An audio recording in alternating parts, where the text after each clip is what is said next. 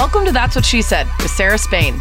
Interviews with actors, comedians, athletes, neuroscientists, authors, anybody I find interesting. We talk about their careers, successes, failures, and how they ended up here talking to me. I think I asked some pretty darn good questions, but don't take it from me.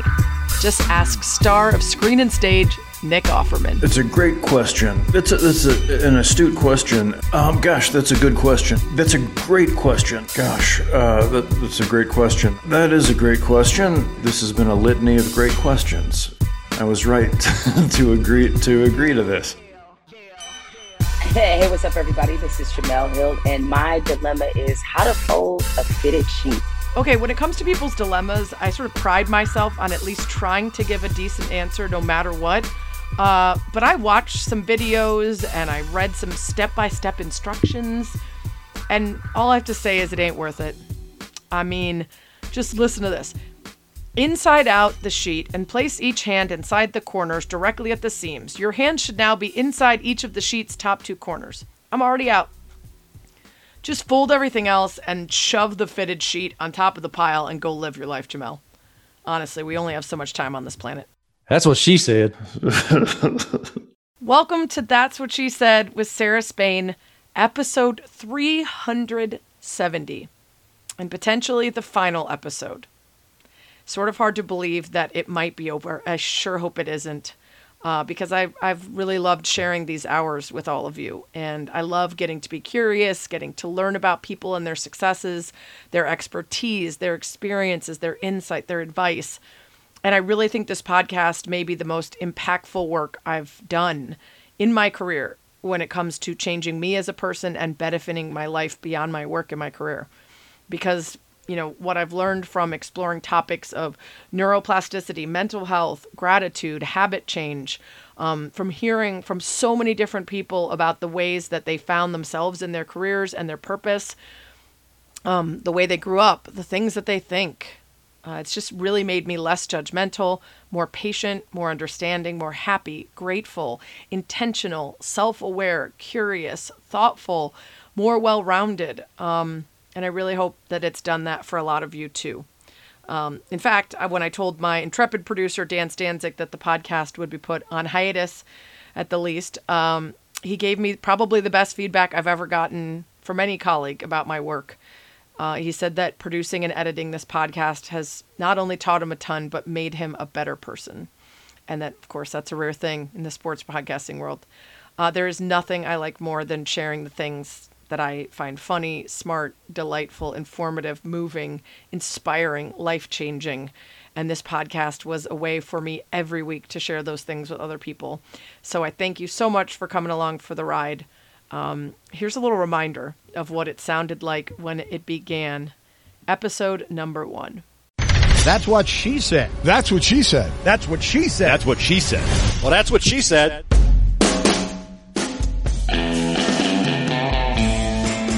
Welcome to the debut episode of That's What She Said. I'm Sarah Spain. Thanks for listening. Thanks for clicking and finding this podcast. The podcast was at one point going to be named No Filter, which is sort of the story of my life. Not only because I rarely seem to have a beat between what comes into my head and what I say aloud, but also because I'm a pretty open person. I share a lot of personal stories. I'm certainly not one to shy away from opinions. So hopefully this podcast will be a little more insight into me, some great interviews with people that I find interesting and admirable, and some funny and random anecdotes that I've gathered over my years of shenanigans in Hollywood, working for ESPN, living in Chicago, and all that good stuff. So the theme will be No Filter. The title will remain That's What She Said. Now, you may remember from that episode that my very first guest was a special colleague and friend who I call my career fairy godmother, someone who stuck her neck out for me to get a shot on TV at ESPN and changed my career forever. I respect her immensely. I learn from her regularly. And I remember I often replaced her when she was on vacation for her show. But the few times we worked together on her show, I would sit in the pre-show meeting, either for Numbers Never Lie or His and Hers, and I would marvel at her breadth and depth of sports knowledge. And it was such a lesson for me on the work that I would need to put in to be great and to do this job. She was smart, funny, kind, authentic, and wholly herself, both in the meetings and on the show, at the ESPYs, at the after parties. It really gave me permission to be myself, which was and remains the key to everything in life and in my career. Jemele Hill is a powerhouse, and I am now even more impressed by her success after reading her book and reading about her life and all the things that she went through as a child. So today she joins the show for a third time, joining Michael Schur as a part of the Three Timers Club. She talks about her book, Uphill, which details the drug addiction that she grew up with. Both her mother and her estranged father struggled with heroin abuse and other. Also talked about the sexual violence around her as her child. Her mother was both molested by an adult relative and twice raped, and Jemele herself managed to escape a rape attempt as a child. But despite her upbringing, she had dreams of a different life, and she's worked her ass off to go get it. So we talk about the book, mostly the family stuff, because we spent a lot of time talking about ESPN and the work side of things in her first 2 appearances on the pod. You can go back and listen to them. I recommend it. The first one features a lengthy story about a lesbian baby shower in a strip club. And the second gets into some of the tough times she dealt with shortly before her departure from ESPN, standing up to the former president on Twitter, speaking up when it mattered most to her, and the response that she got both from friends, family members, and enemies, I suppose. Just made sense to have her come back as my very first guest to be on the very last episode, at least for this iteration of the podcast. And I'm proud to say that during our conversation, I managed to avoid mentioning and bragging about being mentioned in the book twice. Oops, I said it. Enjoy this awesome conversation with the very awesome Jemele Hill. That's what she said. So since this may potentially could be, might be, as my co-host Jason Fitz would say, could, the last podcast here for the That's What She Said show, what better way to go out than to give Jemele Hill the Three Timers jacket? It's in the mail. And close out the show the way we started. Not with a lesbian baby shower in a strip club story. That's been done. You can go find that one. But by chatting with our good friend Jemele Hill, my fairy career godmother, my sister from another mister, who's going to help us potentially, maybe, might be, could be, end this whole shebang, at least here where it lives. I went back to the first time we talked, Jemele, and I read your incredible book, Uphill, and I was thinking, man, she really held back that first interview. She didn't tell me any of this shit. And I, like, on this podcast, I'm always asking people, like, what were you like as a kid? And what was going on? And what did your parents do? She didn't tell me any of this. So I went back to the first podcast and I was like, she must have just been like real vague about it. And then I was like, I didn't ask her a damn thing about anything before like ESPN. We had a great chat. There was a lot of good stuff in there, but I think it must have evolved later on in the podcast that I started with like people's childhoods and youth. So we skipped a lot of stuff. Dang. Let's talk about this book. And I want to start with the decision to write it, because you are not only opening up about yourself, but your whole family. How did you feel about that? And did you reach out and ask their permission? No, I didn't really ask their permission. And, I guess I'll answer kind of what was your first question, which is like, why did I decide to write a memoir to begin with? And to be perfectly honest, Sarah, I did this because of money. Not that it was just, I got to be honest. It's like, right. It's a job. It wasn't that. It wasn't as in I need the money, but it was because there was a considerable amount of interest in my memoir in the publishing world. And so my book went to auction, which means that it was bidded on by several different publishers. And the interest was so strong that it drove me to write it, even though while I always envisioned myself writing a book, I never wanted to write about myself. And my literary agent, David Larabelle, shout out to you. He told me, hey, if you want to eventually write fiction novels, this is a great entry point into doing that. And there's just so much interest in your story, your background. And I was a bit surprised by that. I mean, I know people know me as a public figure, if you will, but that doesn't, everybody that's a public figure, you're not necessarily interested in reading 250, 300 pages about them.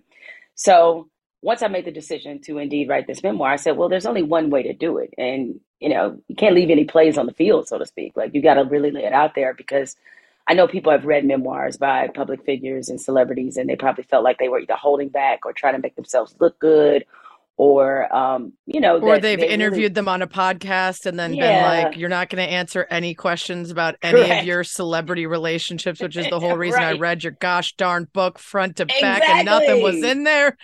Yes. And so I didn't want it to be that case. I wanted to make sure that I really exposed myself. And yes, by, kind of by proxy, what happens is I expose my entire family as well. And no, I didn't ask any of them for permission, because the way I thought about it, while I wanted to be certainly respectful, I had to be truthful. Mm. And if they couldn't accept that truth, then I don't know, they just got to be mad. Right, That's just what right. it is. Yeah. Well, so before it came out, then did you talk to, for instance, your mother about what was going to be in it and how truthful it would be? I interviewed my mother extensively for this book. So this is done with her full cooperation. And because it was important that I make sure, one, I was remembering things accurately. Two, I knew there was probably a lot more I didn't know. And there were a lot of questions I probably had not asked over the years, even though, my mother and her struggles with drug addiction were something that were very transparent. So it wasn't like she hid it from me or anything like that. And it wasn't like I didn't know she was going through it. I mean, just off of what I observed would have been enough. But I wanted more in terms of understanding exactly how she got to certain breaking points. And it was a very delicate process, Sarah, because it involved me interviewing my mother about the worst moments of her life. And that is not easy to do, whether somebody's your mother or not. And I wound up finding out a lot of information that I didn't know, things that had happened when I was at school, things that happened early in her life that I had no clue had gone on. And I do think the positive result of that is that it helped me see her as a much fuller person than I already did. And while I had forgiven my mother a long, long time ago, this allowed me to extend her even more grace than I already had. I think we see our parents as not full human beings until much later in life, when we recognize that they're just like us and our friends and everyone else. They're trying their best. They're doing their best. And when we start to understand that, it changes our recollections of things from the past. And in the case of your mom, I can absolutely see how needing to understand the struggle to raise you and to put food on the table and pay bills and everything else, plus the trauma she'd been through. And I think that's what, really got to me so much about the first, half even of the book, talking about your childhood, is just the incredible trauma that goes back generations. So when you say something like, I had a dream for my life that my grandmother and my mother never really had a chance for, it's not the same as when other people say that. And it's really just about money or opportunity. It's about the trauma that stopped them at every pivot and turn that might have helped them escape some of those choices. And I want to go back to your grandmother, because it comes a little later in the book when we've already learned a lot about her, especially her being a voracious reader, a keeper of encyclopedias, a curious and really intellectual woman, that she so often chose men who treated her terribly. And I wonder, before she passed, if you ever really understood and reconciled that strange choice that she made 3 times. No, I didn't. And if there was one of the many things that I learned from this book, and it's something that I've told people when they've asked me, what do you want the takeaway to be? Well, one of them is that when your people, the people that are close to you, the people that raised you, the people that really grew up in your life, ask them about everything in their lives. Because I really wish you were alive as I was writing this book, because I would have asked that question. And as I'm writing, I'm like, why didn't I ever think to ask my grandmother this question about why was she constantly choosing these dirtbags who were men when she was such a strong, brave, courageous, outspoken woman? I was like, this doesn't make sense to me.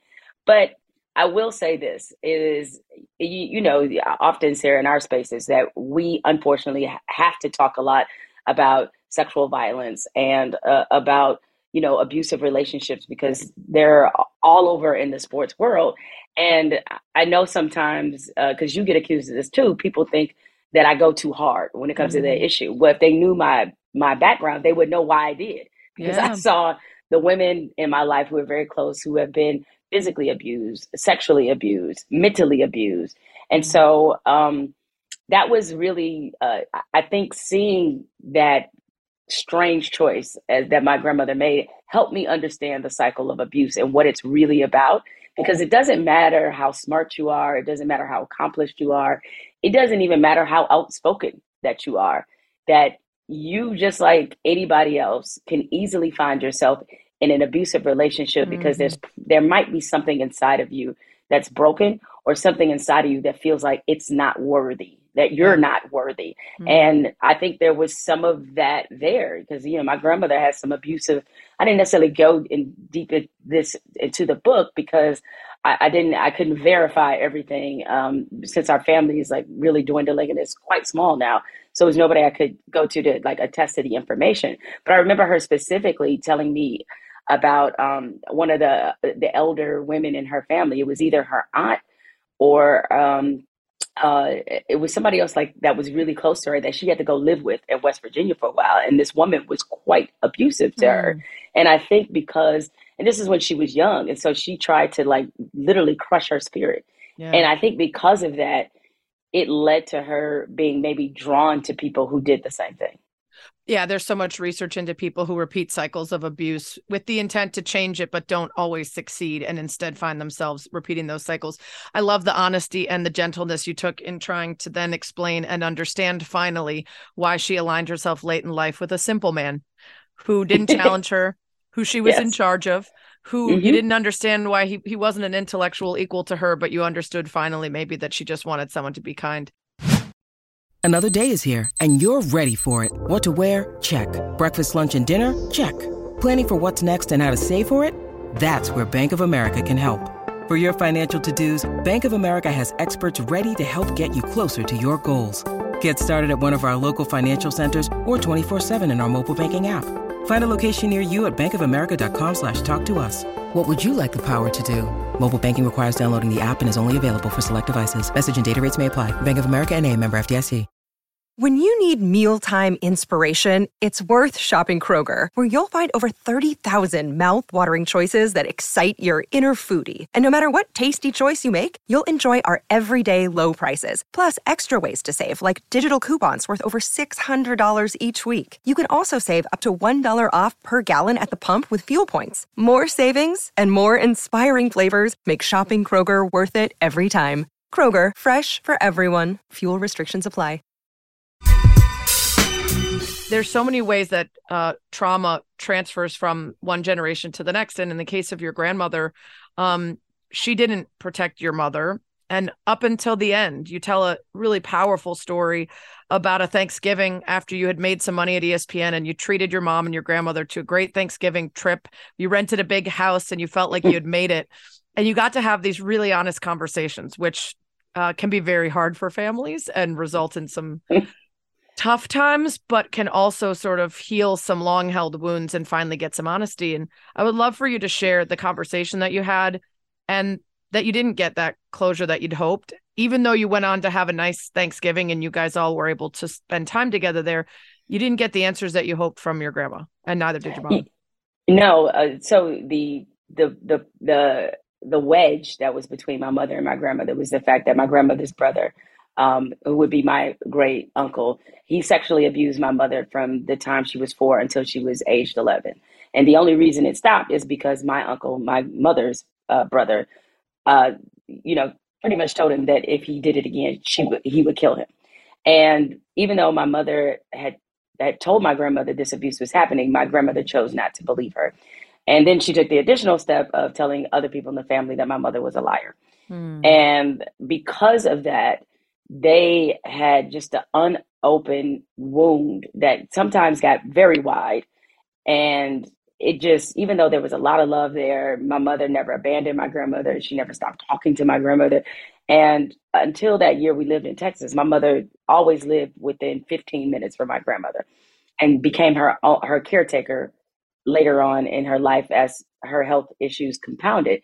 So my idea was just to go to Palm Springs, let's have this vacation, because it was starting to feel like I don't know how much time we all have left together. And that was kind of the motivation behind me doing it. And so we were there. And my grandmother and I are having a conversation about the past. And I had to finally ask her, like, why didn't you protect my mother? Or why did this happen? Why did it have to be this way? Was really the topic of our conversation. And my grandmother goes into this very long, painful, diatribe about how she never wanted kids. And she seemed to be very angry. And that's why I write so much of the book, or did write in the book, about she felt like the life she got was not the life she wanted. And, my grandmother was born in 1929. There wasn't a lot of agency for women, period. Much, even lesser agency for a Black woman, especially one that grew up in the South. And so she felt like she had to do all these things to confirm to what she was, or to basically to be what the world expected a Black woman from the South to be, which is like, you're supposed to get married. I don't care how smart you are. School is not for you. Education is not for you. Here is your life. It's already planned out. And that created a level of resentment and anger in her. And I think because of that, and by the way she felt about my mother's father, who was also kind of a disgusting human being, then my mother got the brunt of all that, I mean, both my mother and actually all of her kids did. They got some level of that anger, that resentment. As I wrote, she was a functioning alcoholic. So they got all of that trauma got poured into them. And so when we were in Palm Springs and we were having this conversation, it was really heartbreaking for me, but it was more heartbreaking for my mother, who heard the same conversation and just was in complete tears. And she told me later on, after the trip was over, that it really broke her heart. I mean, that's probably the simplest terms that I could put it, but to know that your mother didn't seem like she was sorry for the way, or wanted to atone or acknowledge in any way, in the ways that she let you down. I can't imagine what that feels like, because for all the things that me and my mother have been through, the one thing she has always been is accountable. And I don't have to, I mean, if anything, I told her to stop apologizing. Right. I was like, it's good. We good. Like, you don't need to keep doing this. But that was what allowed the path to forgiveness. Yeah. With my grandmother, it wasn't that way. And so even when she died, it was just, it just still was very unhealed, even though my mother took care of her to her last breath. It's hard to see how that manifests in your mom's life. She starts trying drugs at a really young age because of the abuse that she's enduring, and because people are not listening to her or believing her. She eventually decides life away from home is a better choice than being with someone who didn't protect her and doesn't believe her. And then over time, she goes in and out of painkiller addiction, heroin use, and you move a lot as a kid. I wonder, because I know only the outspoken, hilarious, super just easy to get along with Jamel. When you were a kid, every time you went somewhere new, did you make friends easily? Did you find your people easily? It's so funny because I'm thinking about you saying I moved a lot in context of what my mother went through. My mother, they got evicted 3 times in 1 year. That never happened to us. Yes, right? So I was like, I actually didn't move that much. I mean, in my mind, I'm thinking this. Yeah. Right? In my mind, I'm thinking this. I was like, well, it wasn't that bad. But, and now as I'm going over it, I was like, yeah, we started here. We moved to Texas, came back, got the house foreclosed on, moved to the west side of Detroit. Yeah. And, there was only a couple places after that. But to answer your question, I mean, even though, like all kids, I go through a period where I was on the shyer side for sure, but I never had a problem making friends. Big reason why: sports. That was why. And I was the neighborhood tomboy, so I was always trying to mix it up and playing football in the street, and even us doing backflips off of garages on the dirty mattresses, like all kind of very tomboyish things, playing tag, all kinds of stuff. And so sports, as you know, is such a pathway to people getting to know you. It's a pathway to friendship, you understanding teamwork, certain dynamics and relationships. And I started playing softball very early. I mean, I started probably playing softball when I was like maybe 9 or 10 years old.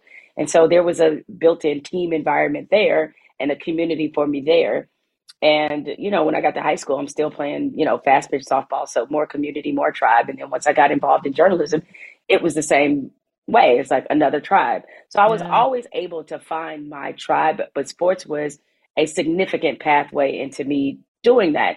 And as you know, I think the one thing that sports gives, especially young girls, is that it gives you confidence, positive body image, all these extraordinary benefits that you don't even realize at the time. And especially if you're, somewhat good at sports, it's like it boosts your confidence. And so I never was somebody who shrank. I might have been at times on the quieter side, but I think sports really helped me find myself. And on top of that, I think it honestly kept away a lot of the more toxic traits in me that could have developed. Like what? Well, I mean, I think while I was angry as a kid, and I even write about this in the book, and what's funny is like, so I still have a lot of my old journals from those times.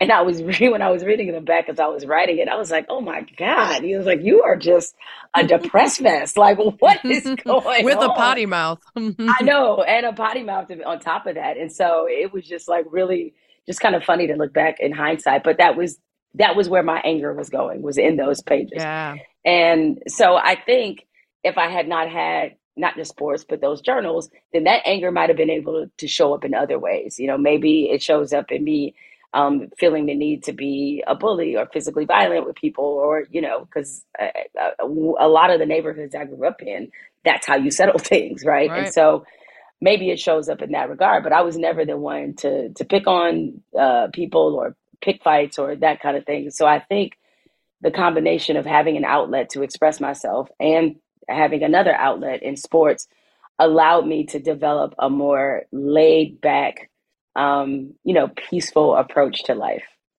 Your stepfather, James Morgan, is the one you talk about teaching you sports and sort of raising you in a sort of fatherly sense, more so than your father, who was gone for a long time. And when he came back, you didn't really know him well. There's a fraught relationship with James as well when he comes back into your life. But your mother finds out, and he tells your mother that he's bisexual. And I love in the book how there are several moments throughout where you address the way you thought about things before and how you see them differently now. And you don't do it heavy-handed, and you don't do it preachy. And I wonder if when you were writing, you were considering the people who might still feel that way about LGBTQ plus people, or about religion, or about the things that you say you've shifted so deeply on, because you certainly don't wag a finger at people who might still share those thoughts that you used to have. But you very definitely make clear that those thoughts are not the way. Yeah, no, I thought it was important because I do think people may, hear me in this space or in some of the spaces that I'm in, and they may get the wrong impression that I've always been this evolved. And I think it's important to share maybe where you used to be so that people at least feel hopeful that, like, if they are harboring some of these beliefs and these prejudices, and maybe there's a part in them that really wants to let them go. And sometimes, especially with the way, we dialogue in this country, people feel lectured to a lot. They feel people pointing fingers at them a lot. And this is not to absolve them and say there should be no accountability. There absolutely should. But there is part of us that needs to allow a certain evolution to take place, depending on, how someone grew up. Now, the thing is, I will have to say it's a very different time, as you know, between now and how we talked about that community in the 80s and much of the 90s, right? It's like, it's way different, like where it was a part of the understood language and conversation that you denigrate people from this community, or that it's fine to make them the butt of jokes. It's fine that, like, we probably, a lot of the favorite comedians or comedic acts or even movies, going back to look at them is a tough watch. My all-time favorite, Delirious with Eddie Murphy. There's a couple bits in there where I'm like, oh, I don't remember that. Oh, yeah, or in Raw, like like it's just you're like, oh, But what I do appreciate is the fact that, case in point about evolution, Eddie Murphy has even said, like, he was like, I was 100%. In my mid-20s, I was stupid. Like, we never said that today. Well, that's the truth, is like the offering up of, would you like to evolve? Would you like to learn and change your mind? And then be thankful and grateful when people do, instead of, especially with social media now, this desire to just stubbornly dig in, regardless of what facts you get or things that you learn. Just be like, nope, I said what I said and I'm sticking to it. Like that's much worse. Right. Yeah, That's because much worse. it's like saying that, you don't want to evolve your palate from when you were 12 and like peanut butter and jelly Right. and Chicken like, fingers or bust. right. That's it. You know That's what I'm it. saying? And you're eating ravioli out of can. Like, Yeah. no, you want to actually graduate to the point where you have medium and medium well steaks like you do. There you go. Okay. There you go. So I think it's the same way. And I also, thought it was important in describing, what happened with my first stepfather. And then obviously, as you know from reading, with him eventually contracting HIV, that I thought it was important, to show people that sometimes there could be an unintended cost of ignorance. And I think, as I'm writing about this in present day versus how I may have thought of it then, or even what the conversation around that his bisexuality really was, is, I think in very many ways, like he was trapped in a life. He wanted part of it, but he didn't, it was a very complicated dynamic. And dangerous. And dangerous, right. He was a great father to me.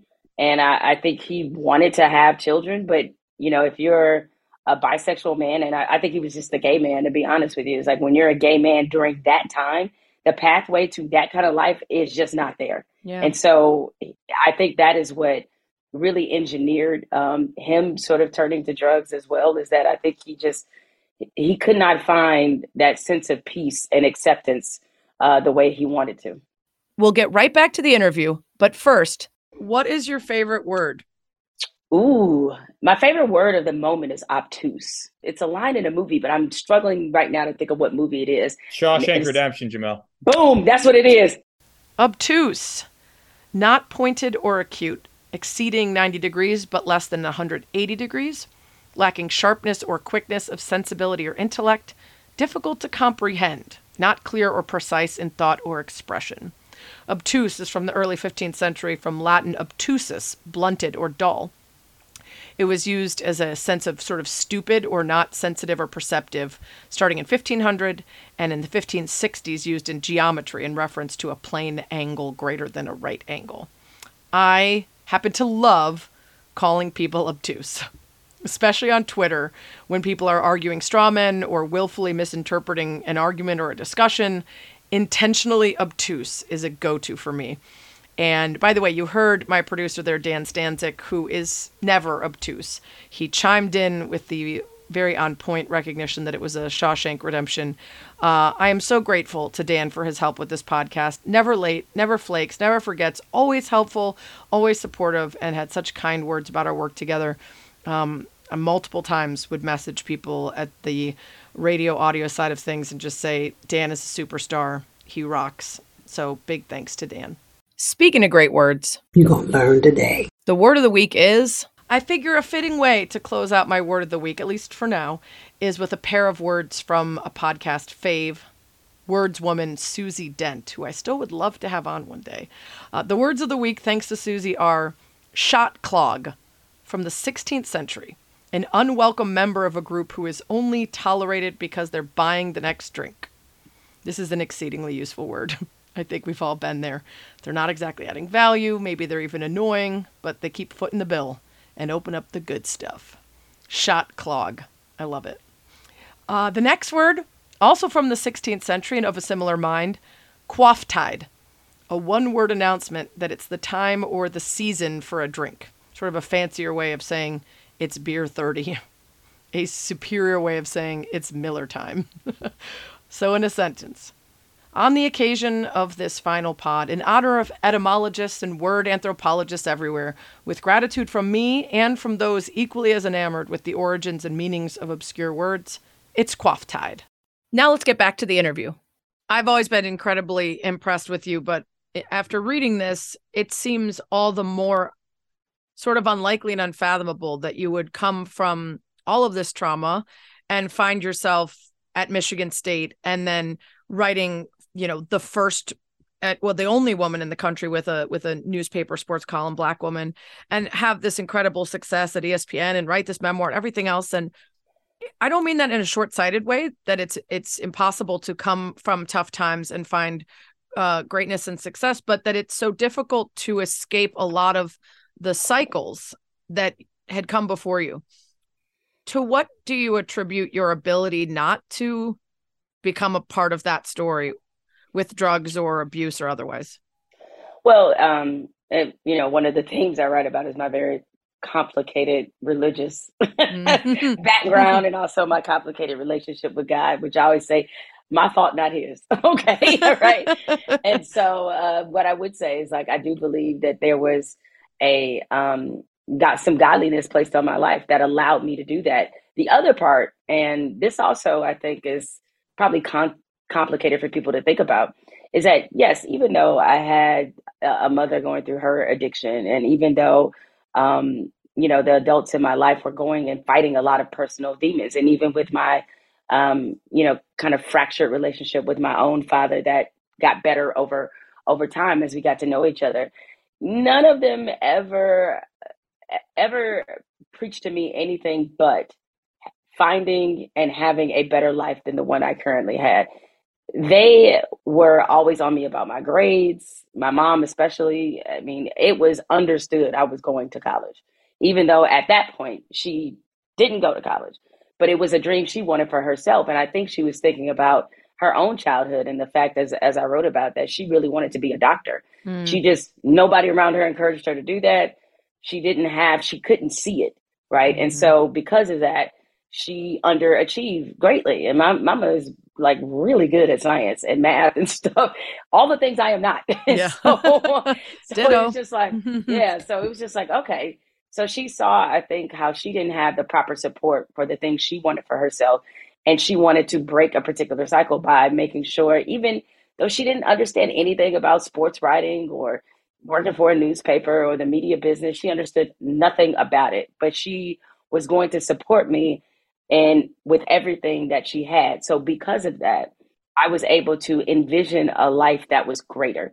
A lot of times that the people, that I know in this country that went through similar or even more challenging circumstances than I did, a lot of reasons they don't make it is because they don't know that they deserve better, because no one's told them that they do. Everybody's told them the opposite. Like, this is the best you can expect. Right. Or why do you think you deserve better than this? Or why do you think you deserve it? Correct. Yeah. And I had a lot of adults in my life that never allowed me to think that way. And so I didn't know it was probably a pretty crazy dream for a young Black girl from Detroit to dream about being a sports writer, or, to go away to a place like, Michigan State and to think about what my life would look like beyond Detroit. I didn't know I wasn't supposed to think that way.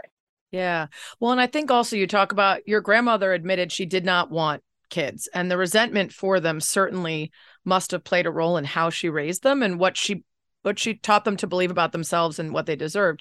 Your mother, on the other hand, had you quite young, but really wanted you. And you write in the book about how you believe that unconditional love she never got from her mom ended up being something she sought out from her daughter instead. And if you view it through that lens, then it makes a whole lot of sense that she would want for you completely different things and react to her own trauma and how it might affect you completely differently than your grandma did with her.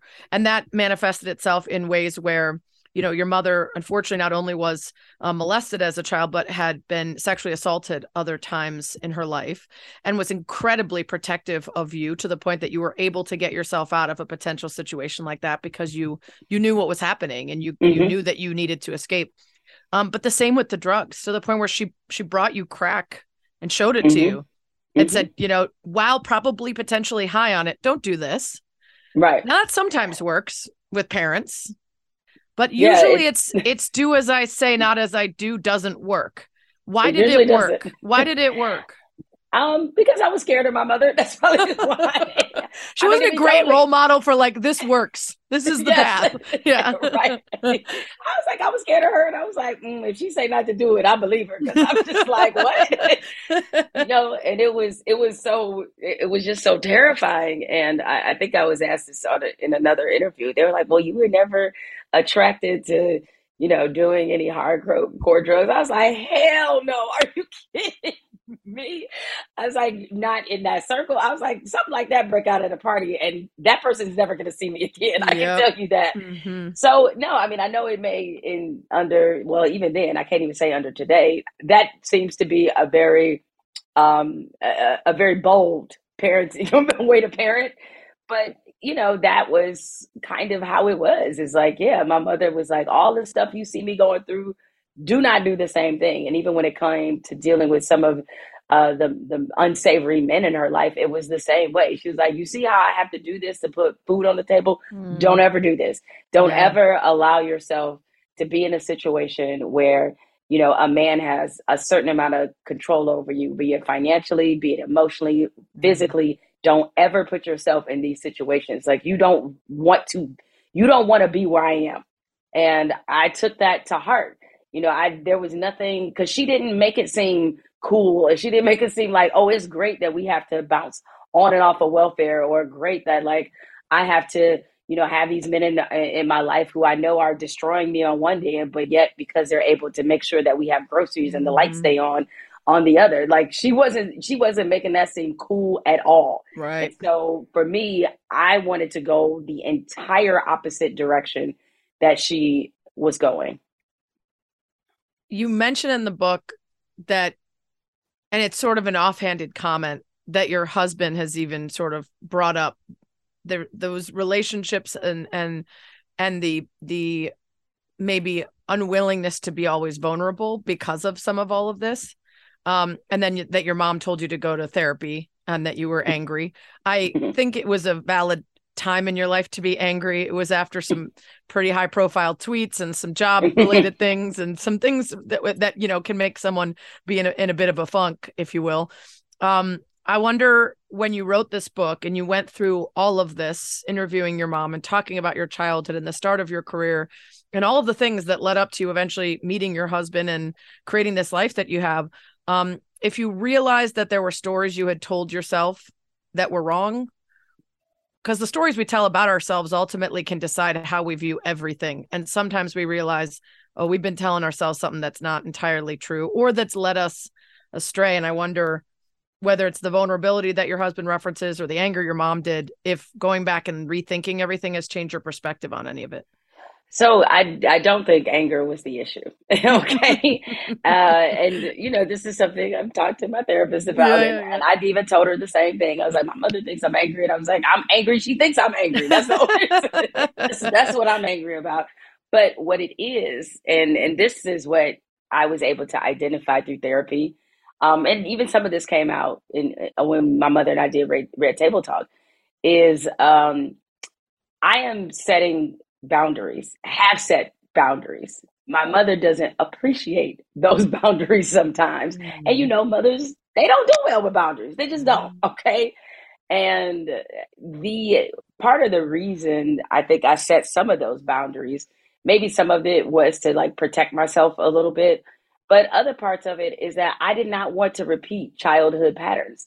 And those childhood patterns of like not feeling like I had a voice or agency or say, and having to live under a certain level of not just surveillance, that's not the word that I'm looking for, but just living under this cloak, this cloud. Like just can't, do it. And so my mother, the friction that was in our relationship was because, she raised me to be an independent woman who could think for herself and wasn't afraid to raise her voice and be outspoken.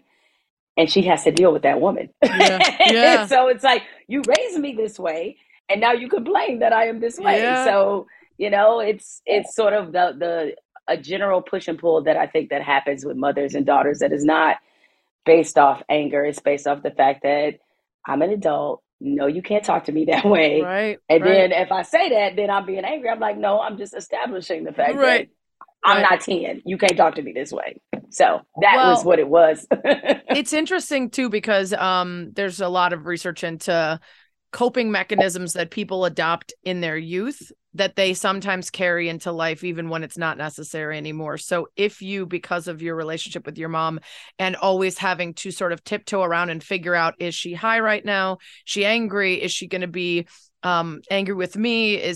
Are we in any danger? All of that. you now want to be in control with her instead of the opposite. You don't want to react to her at every second. You want to decide what things are going to look like for you and then establish boundaries so that you can protect that control that you have, which is a very healthy thing, but tough, like you said, for some people. Some people don't like boundaries. It's tough for them to accept. By the way, quick aside, if you want to learn more about the importance of setting boundaries and how to do it with care and respect, go to We Can Do Hard Things, episode 143. Spectacular. Super worth your time. Okay, back to the conversation. But I think the other part too is that my mother my mother was really searching, as I think a lot of this happened, especially at ESPN, because my profile is being raised to such a high level. And then obviously after the controversy with Trump, then it goes to another level. And this was during a time where my mother was really trying to figure out her place in my life, which was very interesting to me because to me, your place is you're my mother. That's established, right? But, we hadn't lived in the same state in God knows how long. And she started to feel disconnected. And because she felt disconnected from me, then her instinct is to just push harder. Her pushing harder is going to make me react a certain way. And so it's like we were in this cycle of never ending, kind of tension in our relationship. I mean, we certainly would have plenty of good moments, but whenever I felt like she was forcing the issue, all it would do is just annoy me. You know what I'm saying? But I realized that she was forcing the issue. I realize now, and this is what came out on Red Table Talk, is because she feels like she missed a lot. And, it's odd because I don't, and then I had to understand that this small but significant difference. My mother was there through every step of my life. I never only briefly when I was in high school did I not live with my mother. And that was really by mutual decision. But every, graduation, play, she was there. But there's a difference between being there and being present. And I think what she felt was that she was not present enough in my life. And because of that, because the drugs took so much of her spirit, her mind, and at times, just her physical health, because of that, she missed out on moments. And had she had those moments, maybe our relationship would be in a much different place than it is now. And that's not to say that the place is bad. It's not that at all. It's just different. That's it. And so that was what she was dealing with, and she hasn't released it. I don't know how to tell her how to forgive herself. Right. Some days she does, and some days she doesn't. And it's just a pinball with that. But I'm like, I have forgiven you. I'm just waiting on you to catch up. Well, and I think, like you said, it actually can negatively affect the present if you're so caught up in fixing the past, because what sometimes happens, I have a friend whose parent is the same. His dad was not always present, though he was there, and later in life started to regret that their relationship wasn't as close as he wished it had been, and then was full court press nonstop. And it's that's not making me feel closer to you. Right. We can reconcile that things didn't go the way they should have before, but now the guilt trip about why aren't we closer and why don't you see me all the time and why don't you call me every day, that's not making me want to do that, right? It's remarkable how much what happens in our childhood dictates so much of who we become later and what we do. And in your book, you talk about how part of your ambition stems from the idea that people let you down, but your career never did. And career is really just a substitute for myself. But it's true.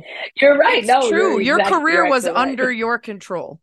It was, I'm going to work hard. I'm going to be smart. I'm going to apply for this. I'm going to take this internship. I'm going to do this job. I'm going to write. I mean, some of the columns and stories you talk about writing at such a young age already reveal this incredible ability to speak to deeper issues than the average young person would be writing when they cover some of that stuff. And, I wonder specifically, you wrote a column on OJ at Michigan State and how the desire from the Black community to defend him, even in the face of what was clearly a guilt, was embarrassing to the Black community and didn't serve to help race dynamics. That's a really heavy thing to take on at that age, and to understand that you will get pushback from the Black community while simultaneously you're getting all tons of shit from white people for stuff you write otherwise. Why do you think you had that ability to stand in those storms even at that young age? I don't know what it is because, you've hung out with me, Sarah. It's like, I just have this ability to piss off every group. I have no idea how this is possible. I'm Me like, too. I think it's just being a woman with opinions. You're right. Aren't we just the worst? There's a cross section of people who don't really like that. So and don't like us. We got a real big, that Venn diagram has a big overlap. Woo, yeah, I'm telling you. So it was funny because, and I make this joke now because I'm involved with the MSU Black Alumni Association. I've been like, "Ooh, y'all was trying to light me up before." Not the alumni, but some of the people that that are now alumni. But I think what it is that I win the bad timing award all the time because had I just waited, Sarah, to write that column, I promise you, it would never have generated that level of vitriol that it or did. Certain tweets. See what I'm saying? I was 2 years early. You're ahead of your time. You're ahead of your time. I am. And so when I'm writing these things and I'm like, no, we should not be lionizing somebody who really doesn't care to be associated with us. But I will say this. I mean, the one part, I certainly wouldn't change that opinion because I'm just like, we could do better than that. Yeah. But I do have I have a much different and broader understanding of the criminal justice system as a whole. So I get it now, but it was just the rush to make him some kind of hero. Right. I was like, y'all realize what this man has done, right? Okay, I think we can find better. I think we can find a better way to send the same message in a better, person, if you will. But it was a good lesson for me to learn that in college, and I still contend I probably I'm sure I have the record for most generated hate mail by any columnist in state news history. There's nobody coming close to me. Amazing. But yeah, I mean, I think, what it was is that I make the mistake of thinking these things are obvious and they are not. No, so but that's what I respect about you, though, is that you have such a keen understanding of what's right and wrong, and it will not be swayed by the potential consequences of saying it. And I like that you think it's obvious. That's how I feel a lot of the time. I'm like, what don't you get? And then 8,000 hate tweets later, I'm like, shit. I was like, maybe that was pretty clear. I mean, that happened to me that happens to me every time with Dave Chappelle when I try to say, okay, so you guys are totally cool with completely hating on the trans community while simultaneously arguing that like any injustice against one is injustice against like all of it. Right. We cannot in any way see marginalized groups as, and the answer is no, it's not as obvious to everyone else. And good luck to my menchies. Or Kyrie and anti-Semitism. It's like, nope, sorry. Everything's different. And now your mentions are destroyed. Yes. I want to ask because of that. You left ESPN. You have jobs in all sorts of places. Last time you were on the second appearance, we actually talked about doing a podcast with The Ringer. And at the time, Bill Simmons had made some comments about lacking diversity in his workforce there. As you're looking around at all the spaces in which you work now, you are in charge of a la carte picking up jobs and opportunities. How difficult is it in this landscape to care about the principles of those you work with and for? Because you and I probably lost a lot of money because of that. Right. Well, I will say this. You do have to lower your expectations in some, like, I don't expect them to be exactly like mine, like that high of a level. Right. But there's just certain stuff we can't have. Right. Mm-hmm. And mostly what I think about now with the business relationships I have is, okay, inevitably I'm going to say something that's going to generate a lot of hatred. You're going to be ahead of your time. I'm going to be ahead of my time. Eventually, I'm going to be ahead of my time, right? So when this happens, what's going to be your response? Mm-hmm. And that determines a lot. Like the Spotify relationship. All I can tell people, it's complicated. Yes, on one hand, they have Joe Rogan. I don't know Joe Rogan. I'm not here for Joe Rogan. Like, he's terrible. All right. Yeah. He irresponsibly uses his platform all the time. But the way Spotify operates is that you're just, it's like the McDonald's Corporation. They just lend out franchises. Right. Right. So maybe it would be a different conversation if they had ever come to me and said, you know what, you can't say that. But they let Joe Rogan say whatever. Right. And that would be different. Right. Or, in their minds, they're just like, hey, we're just the platform. Yes, we will clean up what we can and do. But other than that, it's out of our hands. Right. They have given me the same treatment. Right. So if that were different, I'd say, okay, we got a problem here. But we don't. And then on top of that, with me developing this podcast network for Black women, that's more important than Joe Rogan. Yeah. I mean, it wouldn't have made any sense for me to end the relationship with Spotify, which, would have been very costly, one. And two, wanting to make sure this network got off the ground was very important to me. I'm not going to walk away from that for somebody I don't know. Okay. Right. Well, that's the conflict, right? Is like, right. They're standing in your principles, and then there's letting all the people without them rush past you and above you and beyond you and get paid for not giving a shit. And it's not just about it. There are lines that have to be drawn clearly. Mm-hmm. Yes. But there are a whole lot of principled people who are left with no platform. Yes. And then the people who get the loudest microphone are the ones who don't give a shit. And so it's always that balance, which is tough. And I had to think about that too. And, I know some people will say, well, if that's the case, why did you leave ESPN? Well, this is the difference. It's that it wasn't about so much. I mean, I could have stayed at ESPN. I had 3 more years left on my contract. Like that would not have been an issue. It was about the fact that I knew that I had more to say in different spaces, and being there wasn't going to allow me to do it. It felt constricting to be there. Like it doesn't feel constricting for me to be at the Atlantic or Spotify or whatever. I can pretty much say what I want to say. Right. And that's not to even suggest I have something so earth shattering that it needs to, but I can do it without some of the other corporate politics that I would have had to deal with at ESPN. I could pretty much blast the NFL into oblivion at the Atlantic. Why? Because they do not have a business relationship with the NFL. So there is no concern on my part, like, ooh, if I say this, if I go too hard at the NFL about this, then I don't know how that's gonna play out and work. And so, especially since I'd already been through the experience of being suspended because of something I said about the NFL, right? So, you knew how that went. Yeah, exactly. So I think now when I'm forming relationships, we don't have to agree. We have to be aligned. You know what I mean? And you have to feel free and authentic in the space. Because ultimately that's what deal with that, happened at ESPN. We talked about that last time you were on, was the reckoning that came at SportsCenter mostly came because it was a desire not to let you be who you were. We're going to hire you for this, but then keep you from being that.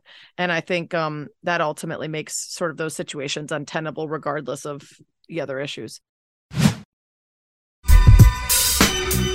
What do you like most about what you're doing now? Because last time we spoke, you had just gotten married and you had fairly recently left ESPN. You were just embarking out there. Now you've had a whole bunch of different opportunities and jobs and shows over the last couple of years. What do you like best about it? What I love is the fact that when an opportunity comes in, it's only one email. It's me. Yeah. There is no kicking it upstairs. There is no let me go see. There is none of that. I just respond yes or no, or my assistant responds yes or no. And that's it. I don't have to run it past anybody. And that freedom is kind of invaluable. The other thing that I really like about this part, of this stage, this season that I'm in my career, is that I do get to cherry pick certain projects. I mean, I got to hustle like everybody else, don't get me wrong. But the things that I'm involved with, I'm super passionate about. And that feels good to know that you're pouring into something, something that you feel like is really meaningful. Like, executive producing this Colin Kaepernick 30 for 30 documentary is super meaningful because people know how I personally feel about what he went through in his life and career. And now I get a chance to work with Spike Lee, which is great. And of course, Colin and I, we were friendly. We were not friends, when he asked me to executive produce, which says a lot about, him and his integrity and who he is. And so getting a chance to like really, really get to know him, him and his partner Nessa has been really phenomenal. And so even though, and even with Spotify, even though there are times where we, disagree, and it's kind of the usual push and pull that you expect in a creative environment. The fact that we've launched the first 2 podcasts on the Unbothered Network is very important to me. And knowing what we have coming down the pike, it's like, oh, wow, I really got a chance to do something that is groundbreaking, that is legacy building, not for my own legacy, but for the legacies of so many, different Black women out there who haven't been in a position to be amplified or heard. And even though some days I'm like, this company gonna kill me, it's gonna be the death of me, I tell you. Even though there are days like that, is that the rewards when they come are just so much more gratifying. Well, that's always been a big part of who you are, is reaching down and lifting up and looking around and seeing people that you thought were deserving. So I'm not surprised you're using your platform to do that. We're out of time, which means one last time we have to do the thing that everybody does, but nobody expects. Didn't expect a kind of Spanish Inquisition. The Spanish Inquisition is brought to you by Dr. Pepper. It ain't college football season without the delicious taste of an ice-cold Dr. Pepper, the one fans deserve. Nobody expects the Spanish Inquisition. It's the Spanish Inquisition. And while you've done it before, I believe some of the questions are different. Plus, I like to remind people later that their answers change with the times, which shows that evolution we talked about. Number 1, all of your current jobs are canceled, and so are the industries. What job do you do instead? Ooh, well, I'm too old to say stripper, and I'm married now, so I'm sure there's a place. I'm sure there's a place that'll take you. Right, exactly. I think what I would do is I would try to teach. Cool. Yeah, that's what I would do. I would try to teach or manage a bowling alley. Oh, okay. Are you a good bowler? I know you. I am a good bowled in your youth, but have you kept it up? Oh yeah, I got my own ball and shoes. Come on now. Okay, I'm from the Midwest. I know. I was going to say. So does my husband. He's from Wisconsin. So yeah. Number 2. What's the most scared you've ever been? Well, I wrote about it in the book. When you come home and your mother is sitting there with your diary in which you have cussed her thoroughly out, that's still in the top 5. Mm-hmm. Okay, and probably that car accident, if you could remember it. Yes, if I could. But you know what? Got to be honest. Might put the diary in. There was no control in the car accident. You were facing your mom head on, like ready. Yeah. Number 3, you could be the best in the world at one thing for one day. What is it? If I could be the best in the world at one thing for one day. Oh, rapping. Oh, nice. Yeah, I would love to have been. I could mimic because songs that I like. But I was like, I'd love to actually be like a good rapper, writing a rap and being in the studio and being able to flow. That'd be awesome. Number 4, what current celebrity from music, politics, TV, or sports would you most like to be your best friend? Viola Davis. That would be a good one. Yeah. Her memoir is exceptional. I haven't read it. Oh, but you know what? I don't read it. Do the audiobook. She just got nominated for a Grammy for her audiobook. I remember seeing that. Okay. Yeah, it's spectacular. Okay. Number 5, what's your most meaningless, biggest pet peeve? I hate when people scrape their fork against their teeth. It drives me crazy. Yeah, and people do it accidentally, and it's and once I hear the clanking, I can't unhear it. Mm-hmm. Number 6, what's the most embarrassed you've ever been? I don't know if I can repeat that story. I think you can. Listen, you started the show 6 years ago or whatever it was with the strip club baby shower. I think you need to close with whatever this story is. No. Well, okay. Well, it's going to be embarrassing because I shared, but it was embarrassing when it happened. So me and my husband, we have a code word that's called Alaska, right? Mm-hmm. And this code word means a very specific thing. It goes back to when we actually were physically in Alaska. He had a work assignment there. I tagged along. I'd never been to Alaska. I was like, cool, go to Anchorage, check off a state I'm sure I'd never get to. it's in the bitter cold. I think it's like January. So the hotel staff, they recommended a restaurant, a breakfast place to go to. And they're like, it's great, go. We're like, cool. We go to the breakfast place. It's outstanding, all good. And we were just going to explore Anchorage, right, to see what there was to see around there. And we're leaving. And I was like, I think I got to go to the bathroom.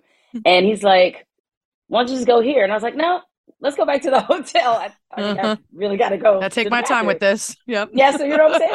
I need a little me time. So he's like, okay, got it. And because when he said, like, why don't you just use it here? I just looked at him like, are you insane? Okay. So we get in the car and the hotel may be 5 minutes away. It feels like it's 55 minutes away because I'm like, man, it is a drum line going on in my stomach at this point, right? So I'm just like, all right. So we get there. My husband has a really good sense of humor. It's why I love him, but he played too much. Okay. And so we pull up in the hotel and I'm thinking he's going to drop me at the front door so I can, because we're on the top floor of this hotel. He does not. He instead, and it's a lot of snow on the ground because it's Anchorage. He instead decides to not pull into a parking spot, back into a parking spot. And the whole time he's doing that, he's smiling at me because he knows exactly what he's doing. And I was like, what are you doing? I told you I had to use the bathroom. Yeah. And he was like, oh, I didn't really know it was that serious. And I was like, my man, yes, it's that serious.